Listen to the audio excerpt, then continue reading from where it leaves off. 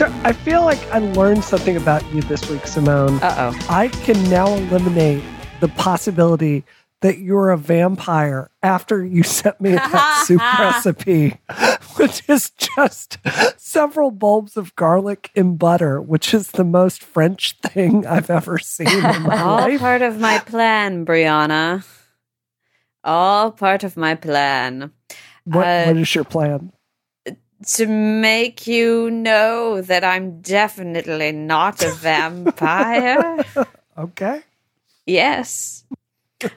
This soup recipe, in case any of you fools don't follow my Twitter, is the 44 clove garlic soup recipe from Smitten Kitchen. It is a life-giving soup that actually probably would be great for vampires because I think it can raise the dead. It certainly did heal me as I was coming out of my illness, as you all remember. You remember my illness, of course. It's traces of it are still with us. But you know, the soup really did the bulk of the work of healing my soul. Yeah, don't rely on antibiotics. No. On Simone's soup. Listen, you've heard me talk about antibiotics before. You know my feelings. Hello and welcome to Rocket's Accelerated Geek Conversation. I'm Simone de Rochefort. I'm a video producer, senior video producer at Polygon.com.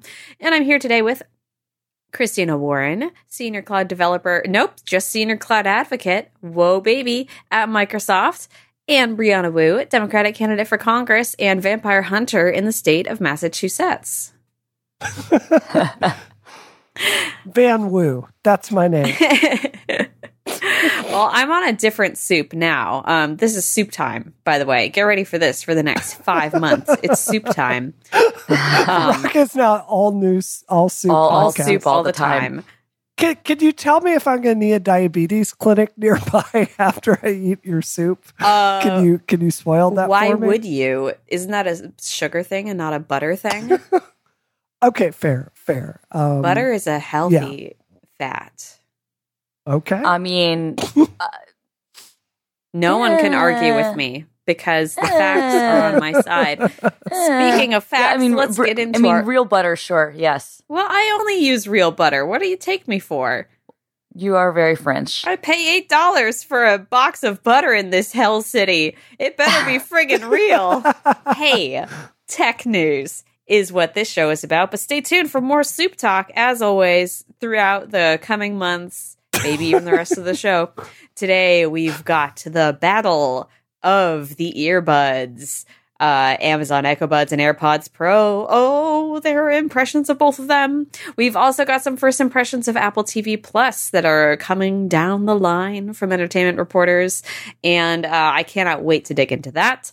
And then to wrap it all up, we're going to talk about some video games, some good video games. I hear a little birdie told me that Brianna has things to say about Game of the Decade, Return of the Obra Dinn. So, oh, yes, it's so good. Okay, we'll save it. But we're going to save it. That's your dessert, folks. Once you get through this meat. And hey, it's also my job to tell you that this episode of Rocket is brought to you by ExpressVPN, Pingdom, and Zapier. Okay, let's get into the show. So, Amazon's Echo Buds have dropped, and at the same time, some preliminary reviews of Apple's new AirPods Pro have also dropped. The main thing these two sets of wireless earbuds have in common is that they both offer not noise cancellation, but noise reduction, which is a first for AirPods, and the Echo Buds are dropping with them right out of the gate to mix some cliched metaphors here. But there is a huge difference. One being that the Echo Buds are $129.99, which is considerably less. I think $100 less than the AirPods. No, AirPods are $250. AirPods are $250. So they're basically half the price. That's $100 less, right? No, it's 120. It's 120 less. Oh, God. Okay. So they're basically. I knew it was $250, but I thought that was $100. No, because the I can't Echo do Buds math. are $129. This isn't a math show, Christina. Yeah, exactly. And the AirPod Pros are $250 before tax. I with my Apple Care plan, because if I'm spending that much money on freaking earbuds, I'm gonna get an Apple Care. It was over $300 with tax for my order. I spilled water all down my front because I was so upset at being asked to subtract $130 from $150. You can round. Why don't you make some soup that'll make you better at math? Whoa. You come on my show and you attack my eating habits. Brianna Wu. Okay. We'll get into that. So going back to Amazon's Echo Buds, and I apologize, you're going to hear a little pause every time I start to say the name of one of these products, and it is because I have so much trouble between EarPods and AirPods and Echo Buds, all this friggin' nonsense, keeping specifically the wireless headphones straight from each other in terms of names. But by all accounts, the Echo Buds are actually pretty friggin' good, especially at their price point. The noise reduction seems to work as previewed. The noise reduction technology in the Echo Buds was developed by Bose, who says that they're coming out with their own wireless headphones later next year, and they've said that the technology in those will be even stronger. Of course, that is what they'd say. They're making their own darn headphones. But by all accounts, the noise reduction in these headphones is also pretty great. It features Alexa that you can talk to directly by saying, "Hey, Alexa, yo," and all the general features that we would expect from AirPods, with the exception of wireless charging and direct volume control on the buds themselves. You have to either ask Alexa to do it or adjust the volume on your phone. The case is apparently also fairly large, and it uses micro USB and not USB-C or Lightning. And What? I mean, micro USB is the one thing that makes me be like, really, guys? Because Yeah. that's a cable that, I mean, I usually do travel with one because I have something in my arsenal that still uses it, but there are those things that I really like to avoid when possible. One of the only good things about losing my Sony 1000 MX or XM2 over-ear noise canceling headphones last year during Christmas, and then my parents were nice enough to buy me the XM3s, was that the XM2s charged via micro USB, whereas the XM3s use USB-C. And I mean, that wasn't worth buying a whole new pair of headphones that you've only had for 7 months. But Yeah. But you conveniently lost them. I did, and my parents were amazing and bought them for me because they felt bad for me. Aw. Oh. Yeah, so it kind of seems like, from what I have read, it is the micro USB, the ancient, decrepit micro USB. The Verge literally did call it ancient in their review. This charging system that is the big negative about these headphones. How do y'all feel? I feel like I've got a whole house full of devices that still use that standard. I mean, at least it's not the one that they used with the PlayStation 3. You know mini what I'm talking about? The big mini fat USB, one? Yeah, yes. mini USB. Oh, Like, Lord. you try to find one of those, you're like cannibalizing your whole house. Yeah, no, Yeah. it's funny because that's what the Blue Yeti uses. Yep. And so if you travel with that, you have to make sure that you have that cable packed, because otherwise no one will have it. It's so true. I have a bunch of, like most of my portable batteries also still use micro USB rather than Lightning. So I do generally have one on me. I guess, if I weren't totally hopelessly lost in the Apple ecosystem, I think I would find the Amazon Echo Buds a compelling product. At the price point, they seem to be good. The wireless, the noise canceling feature, the guy from Bose, it seems to work well from the reviews I've read. The problem is, and Nilay over at The Verge was talking about this, that literally no company can compete with Apple when it comes to hardware convenience, because you just open up the case and you plop it in your ear, and generally speaking, it works with AirPods. So it's hard for me to imagine dealing with the headache with any other product. Does that make sense? I mean, I think for AirPods or for, in-ear wireless, I think that makes sense. I haven't had an issue with my Bose, for instance, to just have them, they auto pair, once they're paired with Bluetooth and it works. The one thing with not my Bose, sorry, my Sony's, I don't have any Bose. The one thing that annoys me about my Sony is that, ironically, this is a feature that the Bose does support, is that they don't support being paired to multiple devices at once. And so I have to unpair from my, iPad and then pair to my phone and vice versa on long flights. But other than that, I will say, I think in general, I love the convenience of the W1 chip, and I've had it on I think 3 different pairs of headphones, various products at this point. But and I love just being able to kind of click it open and immediately tap and go. That said, if you're not constantly pairing, unpairing, most Bluetooth devices, they stay connected. So sometimes I wonder, I agree that it's a complete benefit. And I think there's some other benefits to the whole ecosystem. If you do use multiple devices, being able to, auto have them kind of paired or whatever. But it wouldn't be I'm not going to buy these if it's a really good product because of this. For me, the reason that I like AirPods and the reason I instantly pre-ordered the AirPods Pros is that they're just really convenient, and the size works in a way that's the one thing that I'm not convinced on the Echo Buds is they still look a little bit I don't love that plug design, if that makes any sense. That was one of the things I jotted down as one of the things that I liked about it, was that I think that they do look more stylish than the AirPods. Plus, they come in black, which is something the AirPods still don't. I think the AirPods are so ubiquitous at this point. I mean, they don't really say anything plus or negative at this point. They're neutral, Yeah, it's like an Apple Watch. At first, it was cool, and now they're so ubiquitous. It just, it doesn't say anything bad. It's just not a statement at all. Which I think in some cases is actually a positive, right? Everybody said that they were going to make fun of, AirPods, and then, I was a very early adopter of them, but everybody adopted them instantly and used them.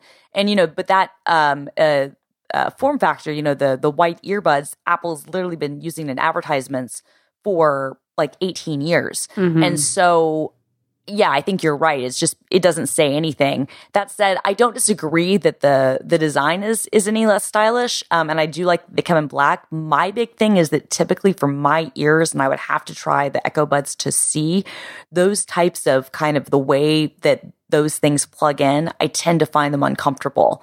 And I tend to not like the fit, but that's my own personal past experience. I don't know with these particular ones, but certainly I'm glad to see this, at least at this price point. I think this is really compelling because to be $130 to offer,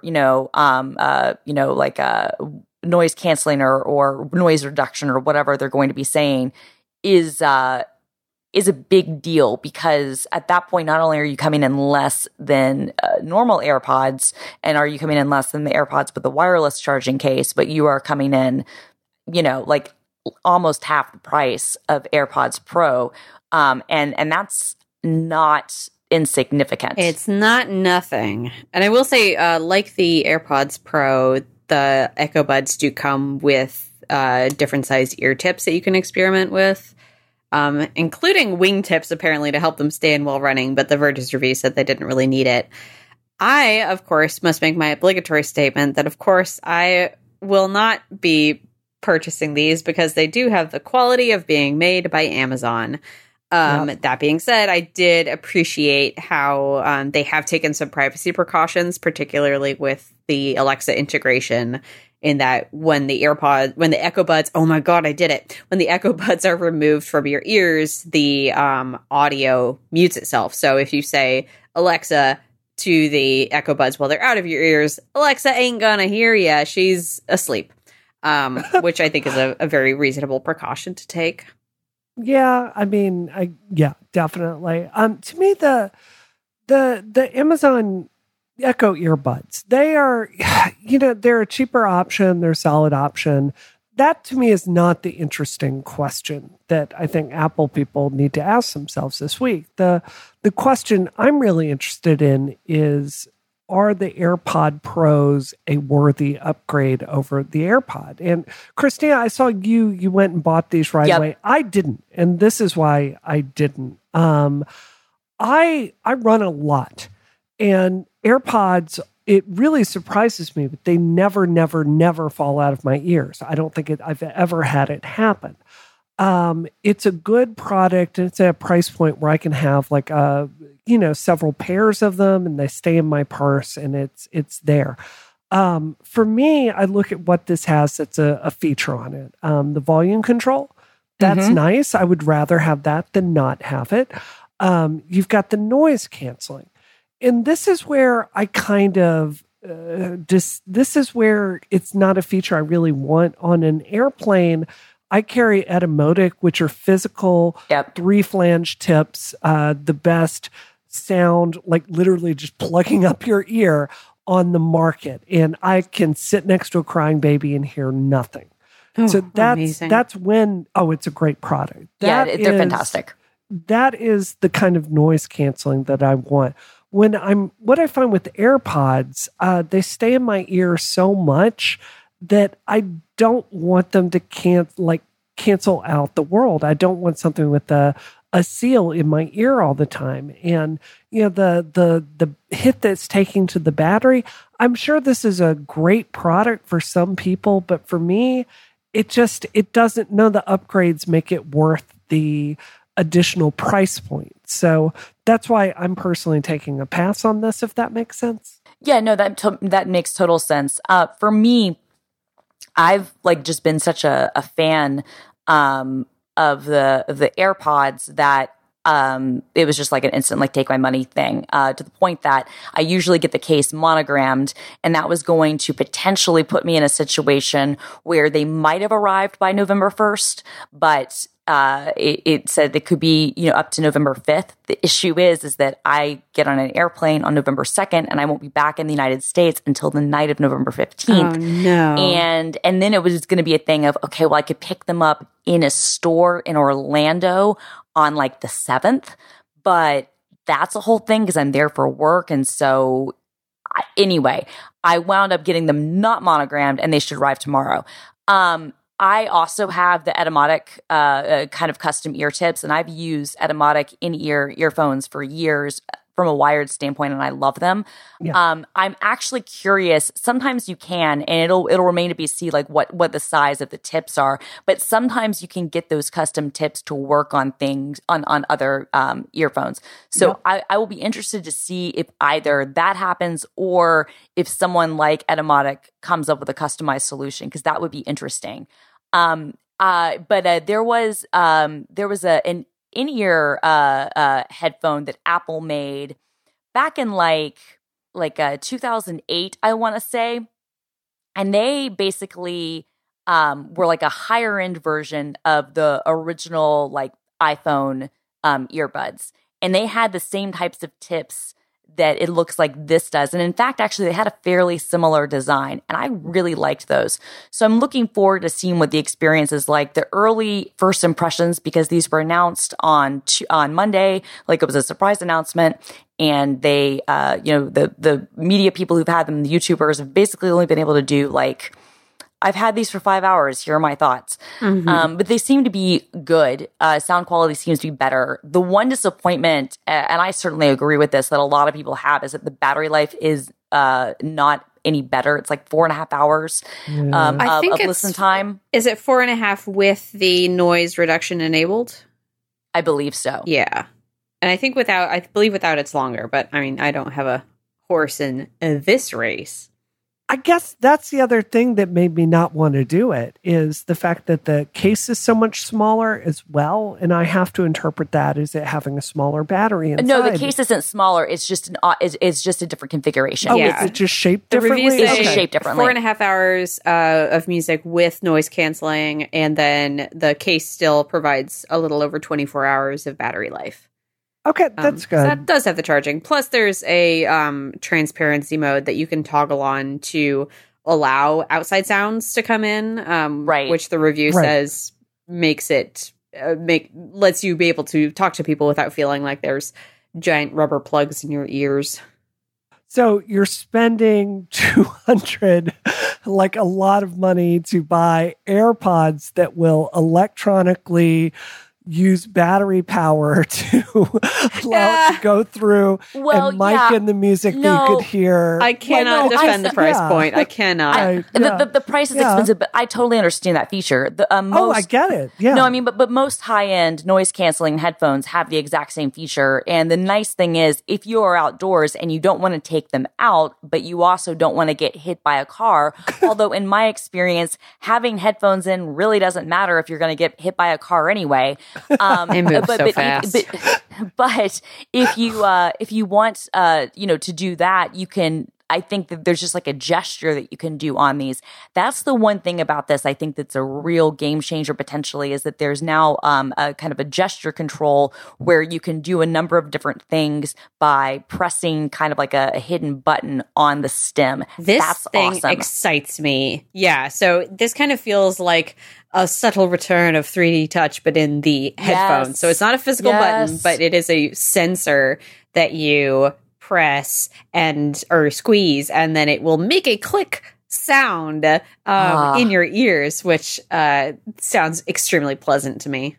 Yeah, I'm very into that. That being said, $250. No, it's all and lot of money. That really, I mean, it puts it takes it very much out of any realm of these are my everyday casual wireless earbuds. It takes it very much into.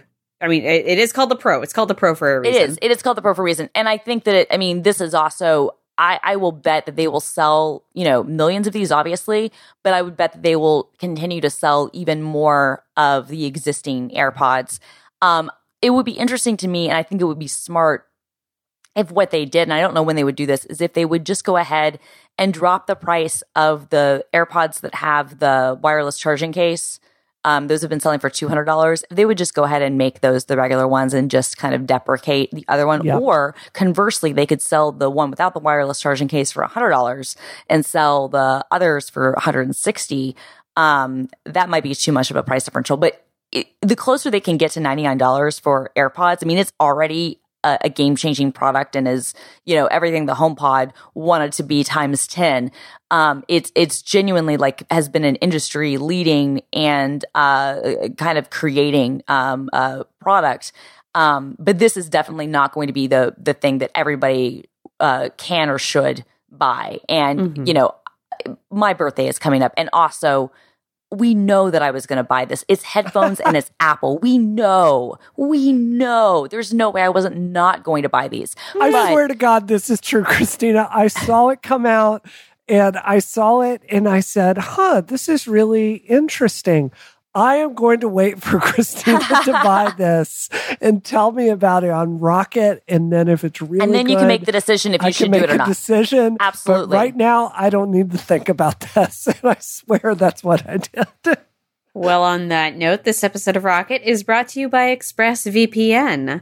ExpressVPN is a reliable way to ensure that your network data is secure without slowing down your internet speed. If you ever use Wi-Fi at a hotel or a shopping mall, you are sending data over an open network with no encryption.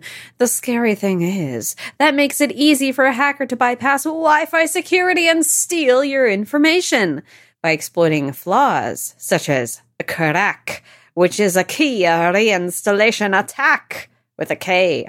The best way to ensure your data is encrypted and can't be read by hackers is by using ExpressVPN. It's so easy. Just download the app on your computer or smartphone. Smartphone?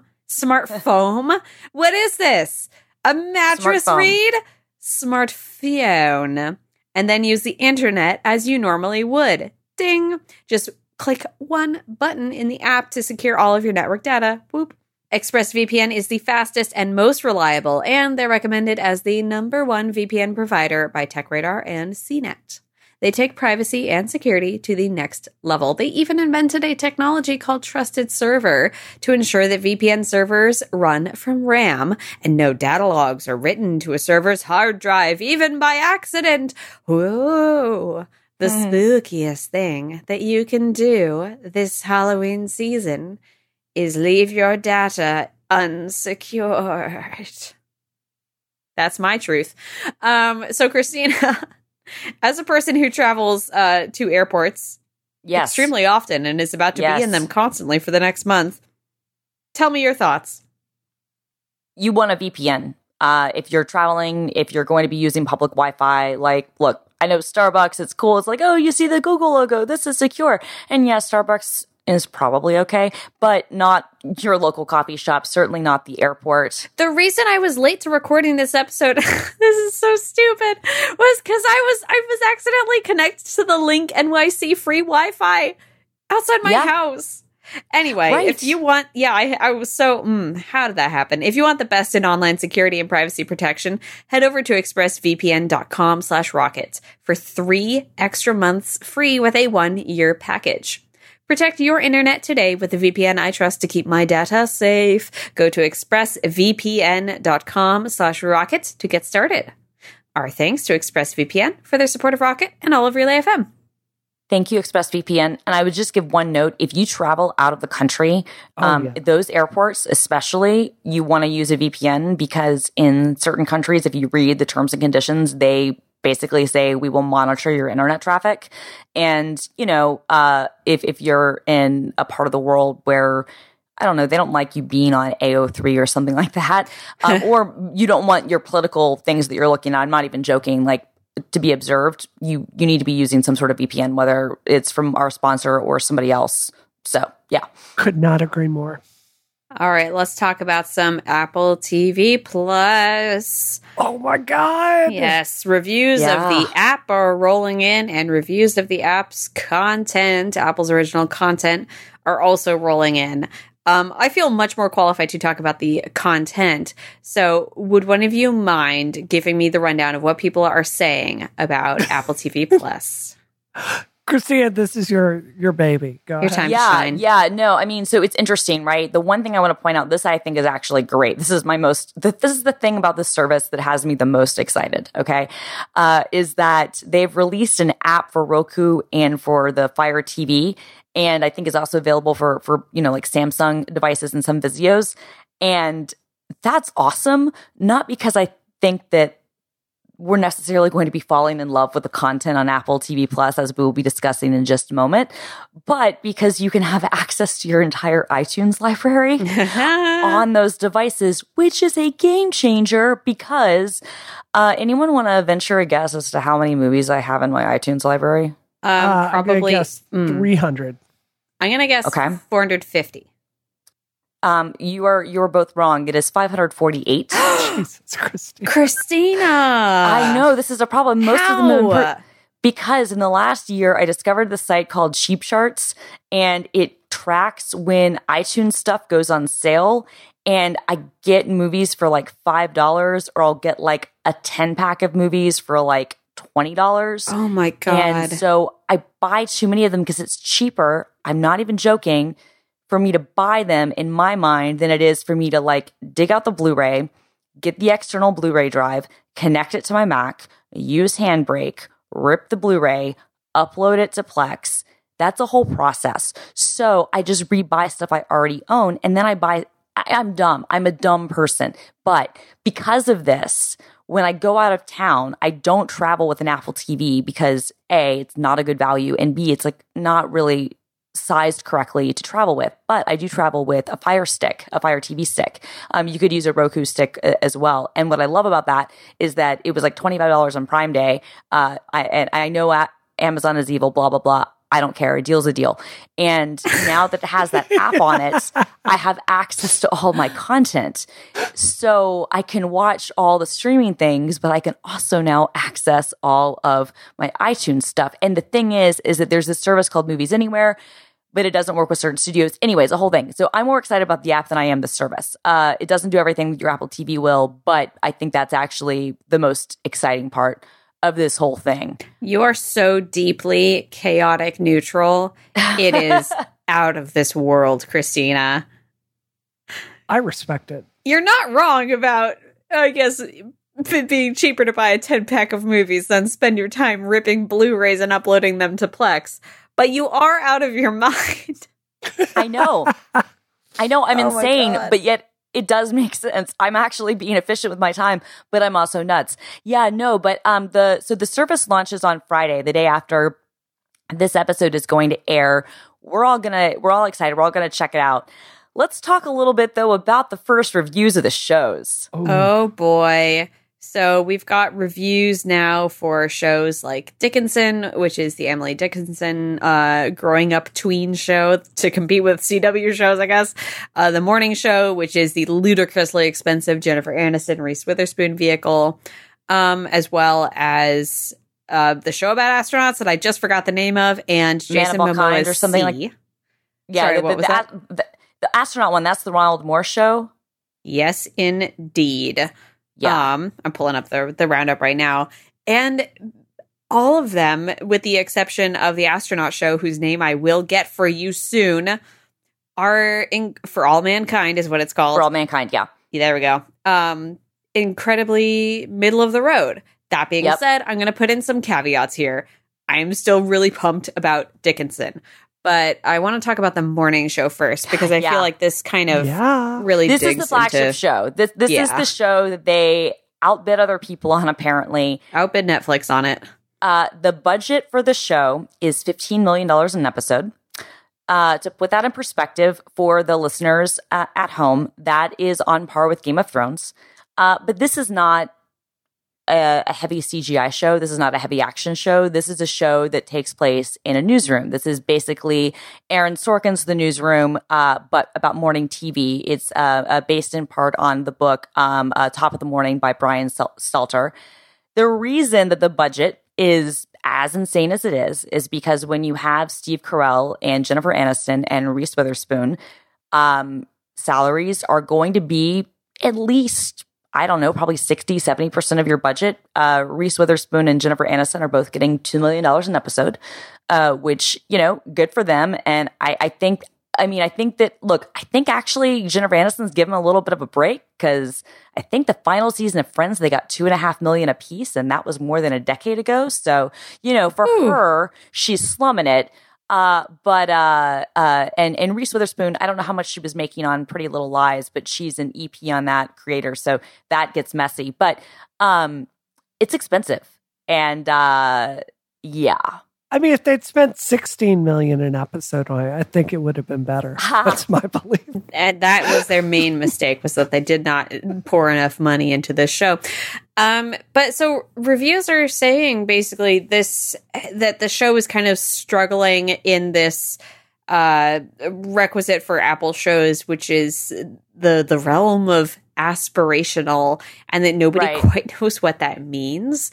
The acting is apparently great, which is what you would expect when you get Jennifer Aniston and Reese Witherspoon and Mark Duplass, I don't know, on a show together, but that it's just not quite cohering into a plot that has anything to say, which is difficult when you're telling a show that uses Me Too themes about a morning show in a post Matt Lauer world. Yeah. So I feel like I have something to say about this. When we were talking about this at the very beginning, what I said about Apple TV, what I said my fear was that Apple, their executives were going to get involved and they were going to make middle of the road shows that don't say anything or are afraid to take a stance. We can have I would admit that I have a very tough time watching Game of Thrones because of the explicit rape and violence on that show.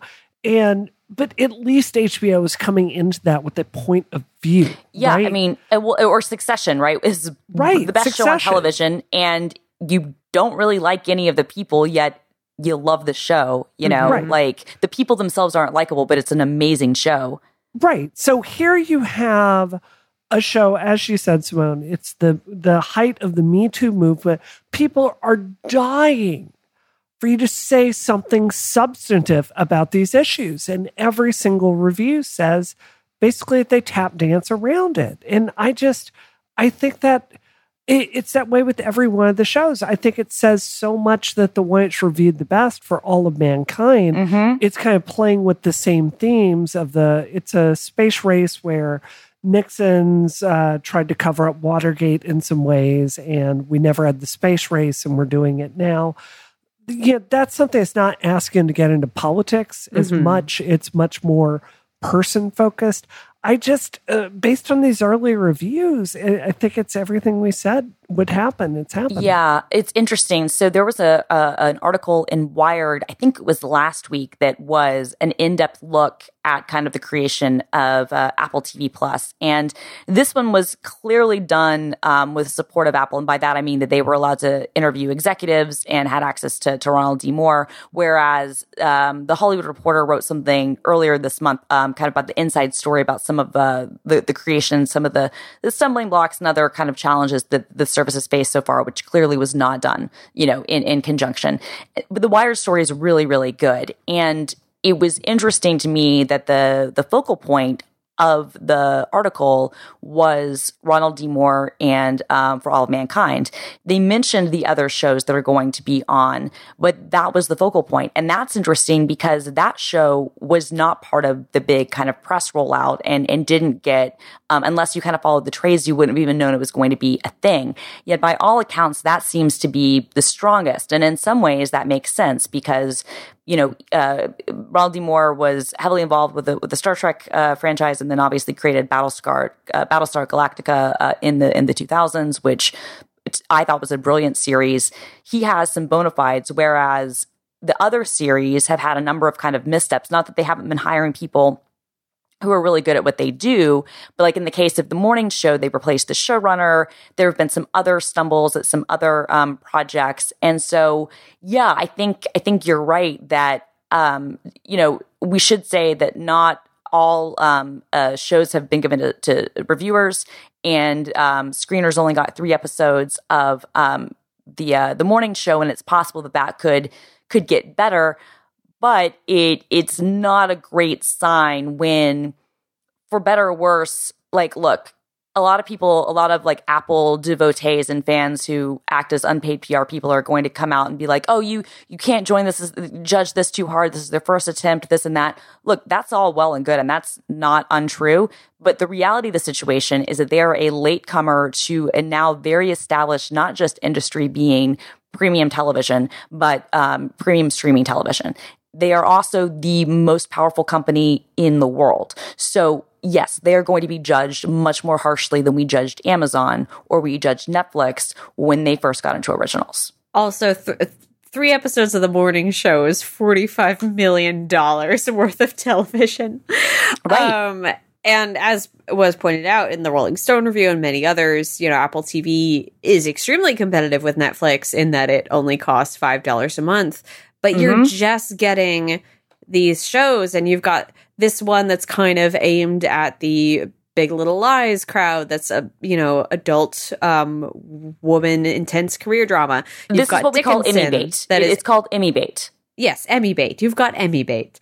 You've got Dickinson that seems to be aimed at, like I said, the CW crowd, the Riverdale watchers, the teens and young adults.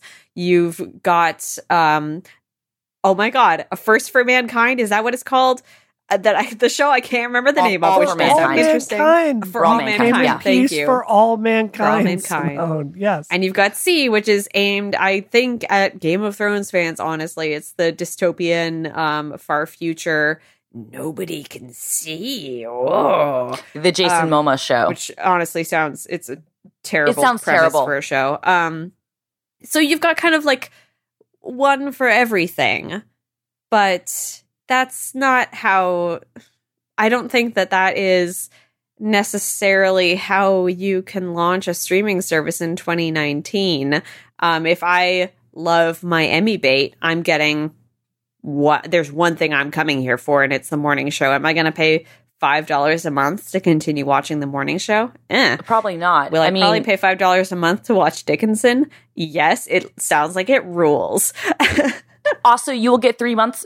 You will get 3 months free. Oh, that's true. I don't have to pay anything at all. But Dickinson, the reviews of this really speak to the exact same problems, Simone, that they could have put out a show that was bold and was really saying something in this particular moment, and they just didn't.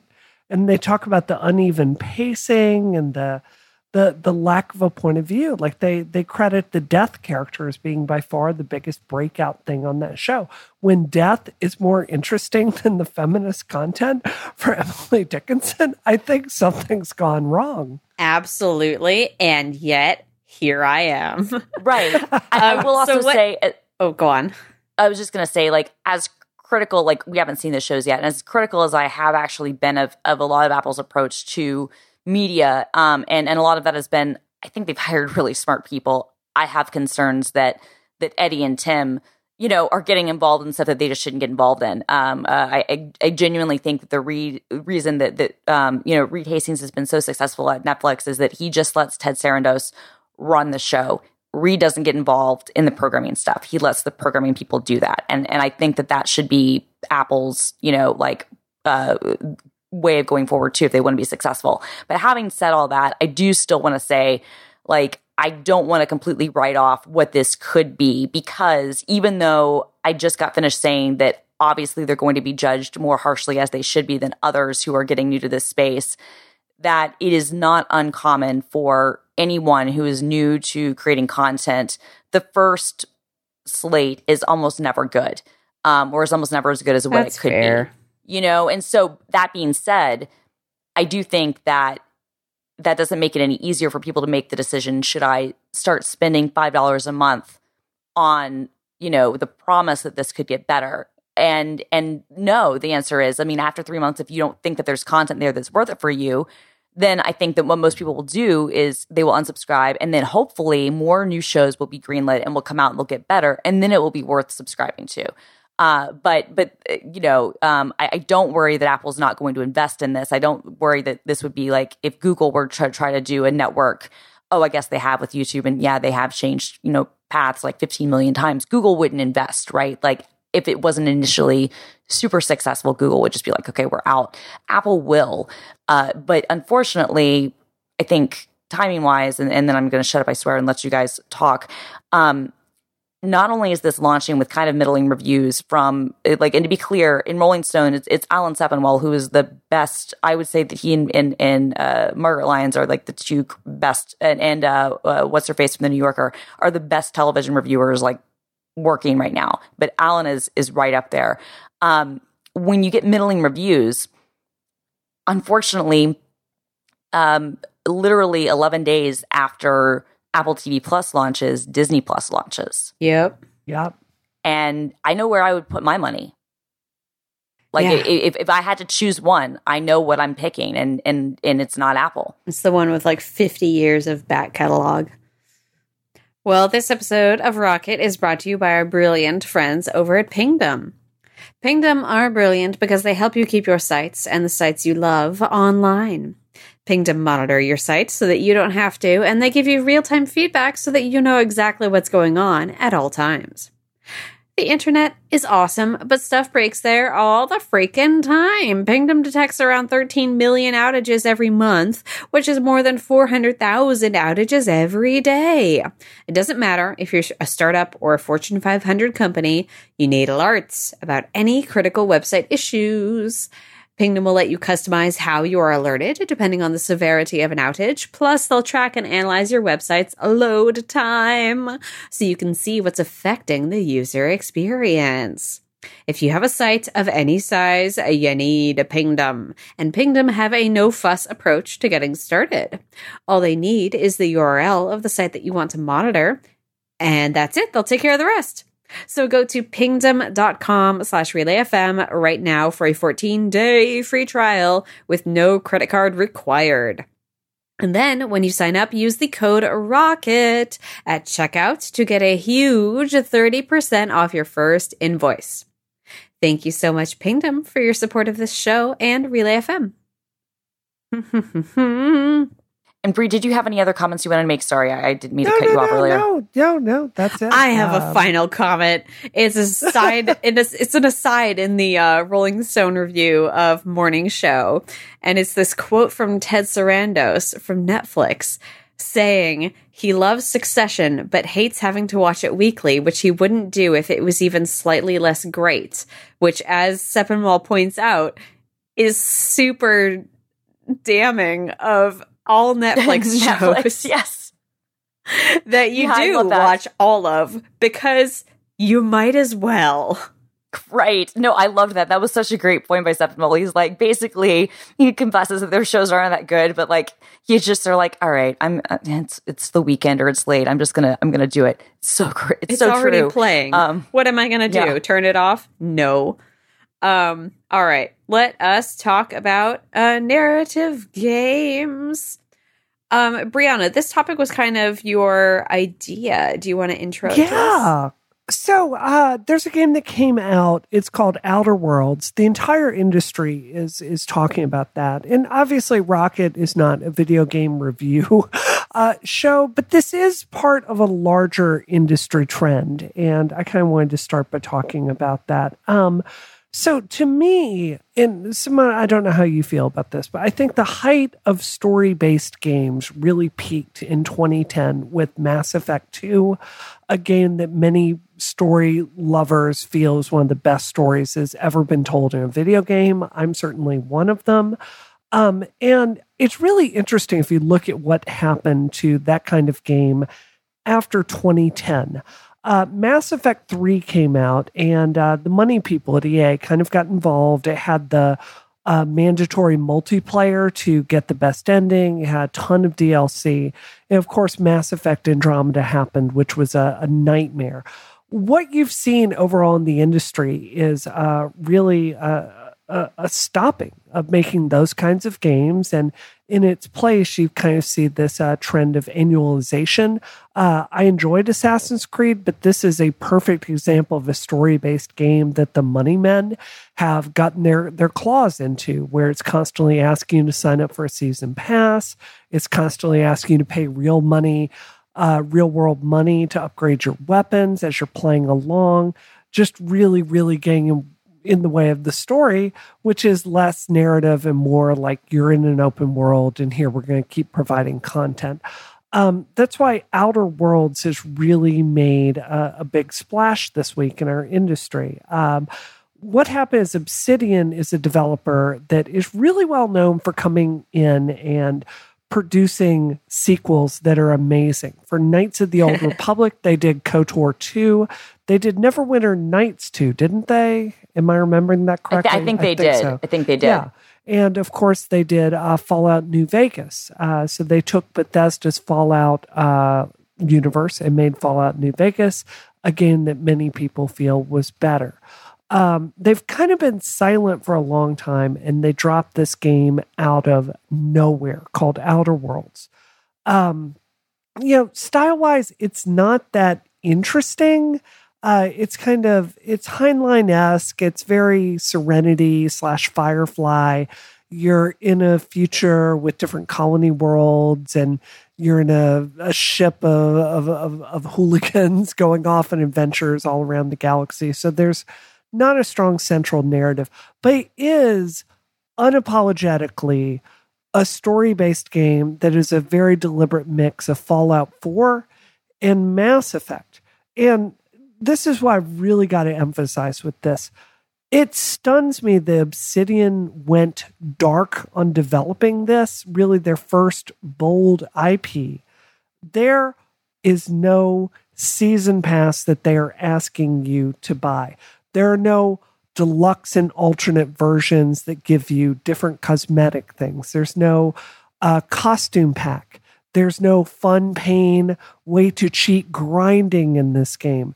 There is literally only the game. Whoa. And it's a model that we have literally not seen in our industry since Mass Effect 1. And just for that reason alone, I feel like this house of cards that our industry has made with looter shooters and games as a service and Anthem failing and Fallout 76 failing and all these games failing, I'm really hoping this is the moment that our industry kind of comes to its senses. So, Simone, have you been following this at all? Have you played it at all? I have been reading all of my coworkers' amazing posts about it.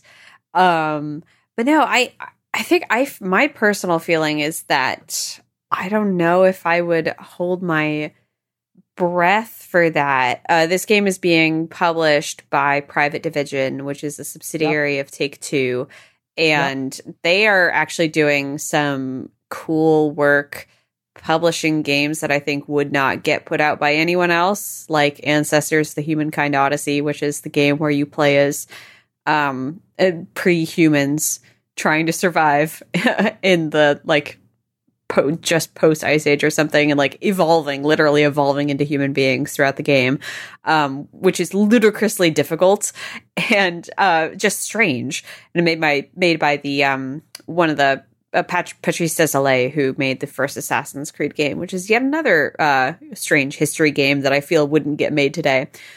So this game is being published by that same group that is, I think, willing to take risks on games like this that feel almost like they came out of time, which is probably because they have, Take-Two behind them and the massive money of the publishers of Red Dead Redemption and Grand Theft Auto, which is still raking in money with Grand Theft Auto Online. Because it's still a great game. Literally, because it's still a great game. It's 10 years later. So I don't know. I appreciate what this game is doing, but I also don't necessarily believe that one game would be enough to move the needle, even as positively as it has been reviewed. But it's actually not alone in being a game out of time that's been published this month, because there's also an RPG called Greedfall that was put out, and Cass reviewed that for Polygon as well, and she said it feels like a game that she discovered looking through her old Xbox 360 games. It has that quality. That's awesome. Yeah, being something that just belongs to a completely different time period, because it's that throwback to dialogue choice, closed-ended RPG, in an adventure fantasy setting. So yeah, these games are definitely less populous than they were around the time that the initial Mass Effect came out. But I don't know. That some people are doing interesting work trying to keep making these games. I just don't know how cost efficient that is, given how quickly the price of a game falls and how much they cost to make. Well, and I wanted to widen this topic out, because all of us have been playing some games lately, story-based games, and I think it's part of a bigger industry trend. Simone, you talked about the return of the Orbit Inn. Christina, I know you've been playing Before the Storm. Yeah, I've been replaying, which is also a cheaper game to make. But yeah, talk about that. Why do you like that? Yeah, so I first played, what was it? Life is Strange, I guess, a year or so ago, and then I played Before the Storm in December when I got my PlayStation 4. I played it on that, and it's not a massive game element. It's more of kind of there's some game aspects to it, but it's mostly honestly a kind of a TV show that kind of unravels through game form, which is great, and it's a really good narrative. And that sequel is actually made by a different studio than who made the original game, and there were some different voice actors, but I actually thought the story was better in a lot of ways than the original Life is Strange. But the game mechanics maybe not being as good. But I'm with you. I think that I'm really looking forward to, Last of Us 2, February can't come soon enough. But there are these great game experiences where you feel it does feel more cinematic or more like a movie, or you experience something really profound. And not that those moments aren't still, or those types of games aren't still around, but it's a very similar thing that's happening in movies, where all the money is in Marvel films. And so you either have a kind of an independently produced movie that maybe you're lucky to get out and maybe it breaks out, but, maybe Get Out being one of them, right? Maybe it becomes a Blumhouse type of thing and is super successful. Or it's like a, multi-$100 million production. But you don't have those kind of like smaller, $20-30 million movies that used to be really popular, or not popular, but used to be made really often and that gave us some of the best stories and experiences, throughout time. And that's really disappointing. But to Simone's point, it does become kind of an economics thing where it costs so much to make them that if you're going to invest those resources, you have to go more populist. I think especially when in our modern era, when we have so many examples of extremely broad games like Assassin's Creed Odyssey has a ton of choices. Outer Worlds, by all accounts, does have a ton of branches and dialogue that can go in different directions and different directions the story can take. That is something that is a requirement if you're making a story game in 2019 or now soon to be 2020. And that is what takes up so much time and so much money from developers. Yeah, I've been thinking about this a lot. Because I don't want to be in politics forever. I do eventually hope to get back to game development, and I think if I were launching my studio today, one of the lessons I feel like I learned from Rev 60 is you can have a creative vision and a script and characters for a story, but as far as gameplay, I really have begun to feel it's not enough. A game I still play to this day is Metal Gear Solid 5. Mm-hmm. And the reason I said this is Metal Gear Solid takes this stealth engine, right? So they put you on a map and you're out there, and they spend a lot of time thinking about AI behavior, about what happens if you steal a Jeep in front of someone or you throw something here. It's essentially a physics sandbox. And then they crafted the story elements around it. And it's not that was super successful, because it wasn't in this case. I think most people would agree it was the weakest story of all the Metal Gear games. But my point is that sandbox and that kind of gameplay, I think that modern story-based games can't just come down to that, that Beyond Human / Heavy Rain / Beyond Two Souls gameplay idea. I think you've got to give players more interaction, make them feel like they're more actively part of the world beyond just shooting stuff, if that makes sense. Yeah. No, I mean, I agree with you. I mean, No, I agree with you. I mean, honestly, I think that points to the continued success of like Grand Theft Auto, for instance, right? Yeah. And I think, and why the online mode is continuing to rake in so much money. Like when you have that kind of, you have historically with those games, they have decent stories, right? Like they're pulp, movies, right? They're gangster movies, but they also have then that sandbox element where you can just do whatever, and then online it adds a whole other thing. I mean, I think it's why The Sims has been such a enduring franchise, right, for the last 20 years, which is insane.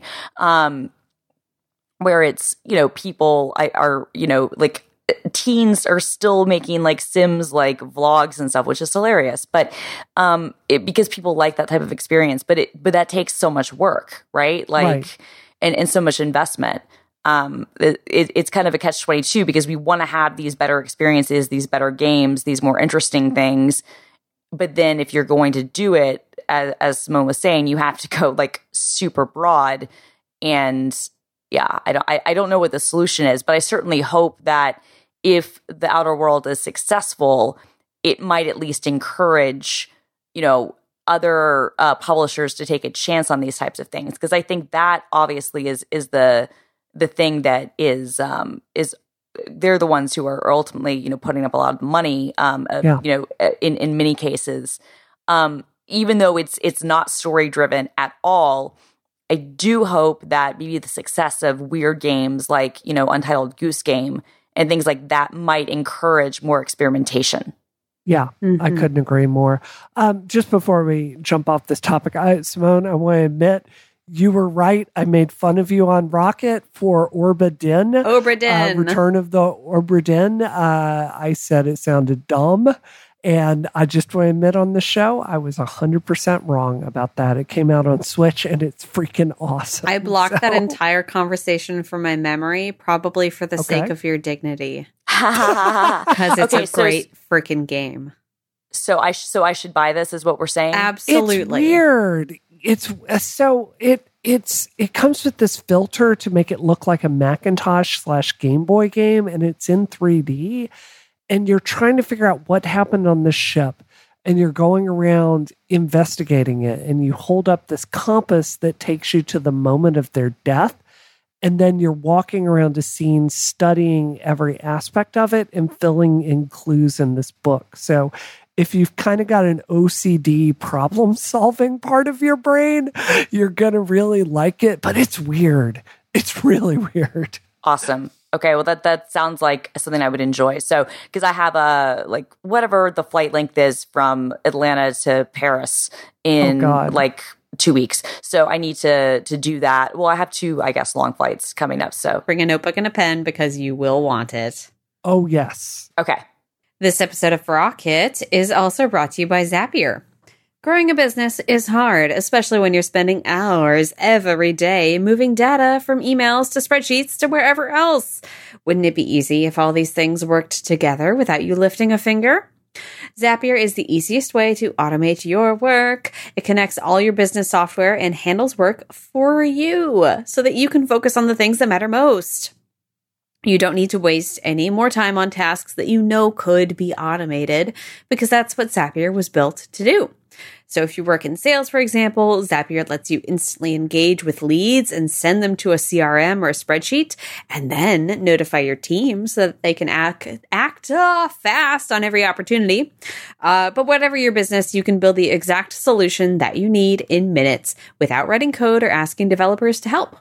And it supports more than 1,500 business applications, things like Google Drive, Gmail, Slack, all the things that I use, maybe the things that you use too. I don't know your life. It's no wonder that more than 4.5 million people are saving 40 hours a month using Zapier. What? That more expensive than an Apple show? No. Wait, 4.5 million people. That's different from dollars. I don't know, but they probably saved money too by saving time because time is money and I am time. Zapier, let me do a cool plugin so that I can see whenever people book a calendar event in the den at my work where no one is allowed to go except the Polygon team. And that helps me protect my territory like an aggressive mother skunk protecting her den. It's really cool. And it just sends me a little notification every time there's a meeting in there. And I'm like, I see you. I acknowledge you. I will let you live. Right now through the end of the month, try Zapier free by going to zapier.com/rocket. That's ZAPIER.com/rocket for your free 14-day trial. Go there now and check it out. It'll save you so much time. Zapier.com/rocket. Thank you so much, Zapier, for your support of Rocket and all of Relay FM. Hey, Brianna, what are you doing this week? So can you tell I'm a little bit hoarse today? A little bit. Yeah, that's because I spent all damn weekend out canvassing in 40-degree weather and oh my rain. God, it's already that cold up there? That is how hardcore I am about getting elected. So yeah, I'm canvassing this week. I know people outside Massachusetts aren't going to get this, but there's a big election over in Quincy. My friend Will Eisenberg, he is a prosecutor. He is progressive and is amazing. So we're double teaming some canvassing where he's going to talk to voters and I'm going to talk to voters. Nice.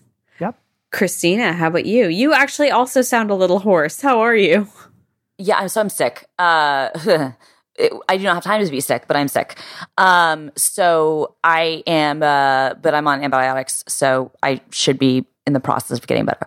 I am finalizing a lot of work that I have to do before I go to Orlando. And so I fly to Orlando on Saturday, which means that Christina's Hotel Tours on Instagram will be resuming, film_girl, everyone's favorite show. And I will be gone for the next 2 episodes because Next week, I will be in Orlando for Microsoft Ignite, and the following week, I will be in Paris for Microsoft Ignite, the tour. And as much as I love you all and would be happy to be, on at like 2:00 in the morning, I'm not going to do that. That's fair. Like sometimes I have, because it's been after I've given talks or whatever. In this case, it'll actually be after before like one of my talks. So we're not doing that. That's a no. Fair enough. What am I doing this week? I think this announcement happened last week that Polygon has had a show ordered by Quibi, which is Jeffrey Katzenberg's new streaming service. So to be perfectly candid, I have been working on that a lot this week, and I will continue to work on it until I can show something for it. This is going to make... Is it Detective Simone? Yeah, is it Detective Simone? No, it's not Detective Simone. It's not about me. I'm just helping liaise with editorial on it. But yeah, that's pretty much what I am going to be doing this week. Yeah, sorry, I'm scanning back through my mind trying to think if there's anything else that I'm doing, and there's absolutely not. It's just I am Quibi, and Quibi is me now. That's my life. Brianna, where can we find you online? You can find me online at Brianna Wu on Twitter, developer Brianna Wu on Facebook, and it's the end of the month, so if you can help us meet our fundraising goals for my congressional campaign, I sure would appreciate it. You can do that by going to supportbrianna.com. Nice. And Christina? You can find me at film_girl on the Twitters and the Instagrams. Again, that's where I will be doing my stories and my hotel tours, which I'm going to have to find a way to like archive and like re-upload for people to view again in a way that doesn't make it impossible to go through my Instagram history. Anyway, and then you can find the work that I do at youtube.com/Microsoft developer. And if any of you happen to be in the very off chance, you happen to be in Orlando or Paris for Microsoft Ignite or Microsoft Ignite the tour, hit me up and let me know, because obviously Rocket rules apply no matter where I am. But also I'd love to see anybody. Again, I realize that's very unlikely that anyone will be in either of those places, but if you are, throwing that out there. And of course, you can find me on Twitter at DoomQuasar, where I am tweeting about Ernest Hemingway and the Boxcar Children, and at youtube.com/Polygon. And if you like this show, please do consider giving it a review on Apple Podcasts, which is a cool thing that cool people do, and sharing it with your friends so that they can enjoy it too. And also hear my solicitation to leave a review on Apple Podcasts and be cool, just like you are, friend. This episode of Rocket is terminated. Terminated. Terminated.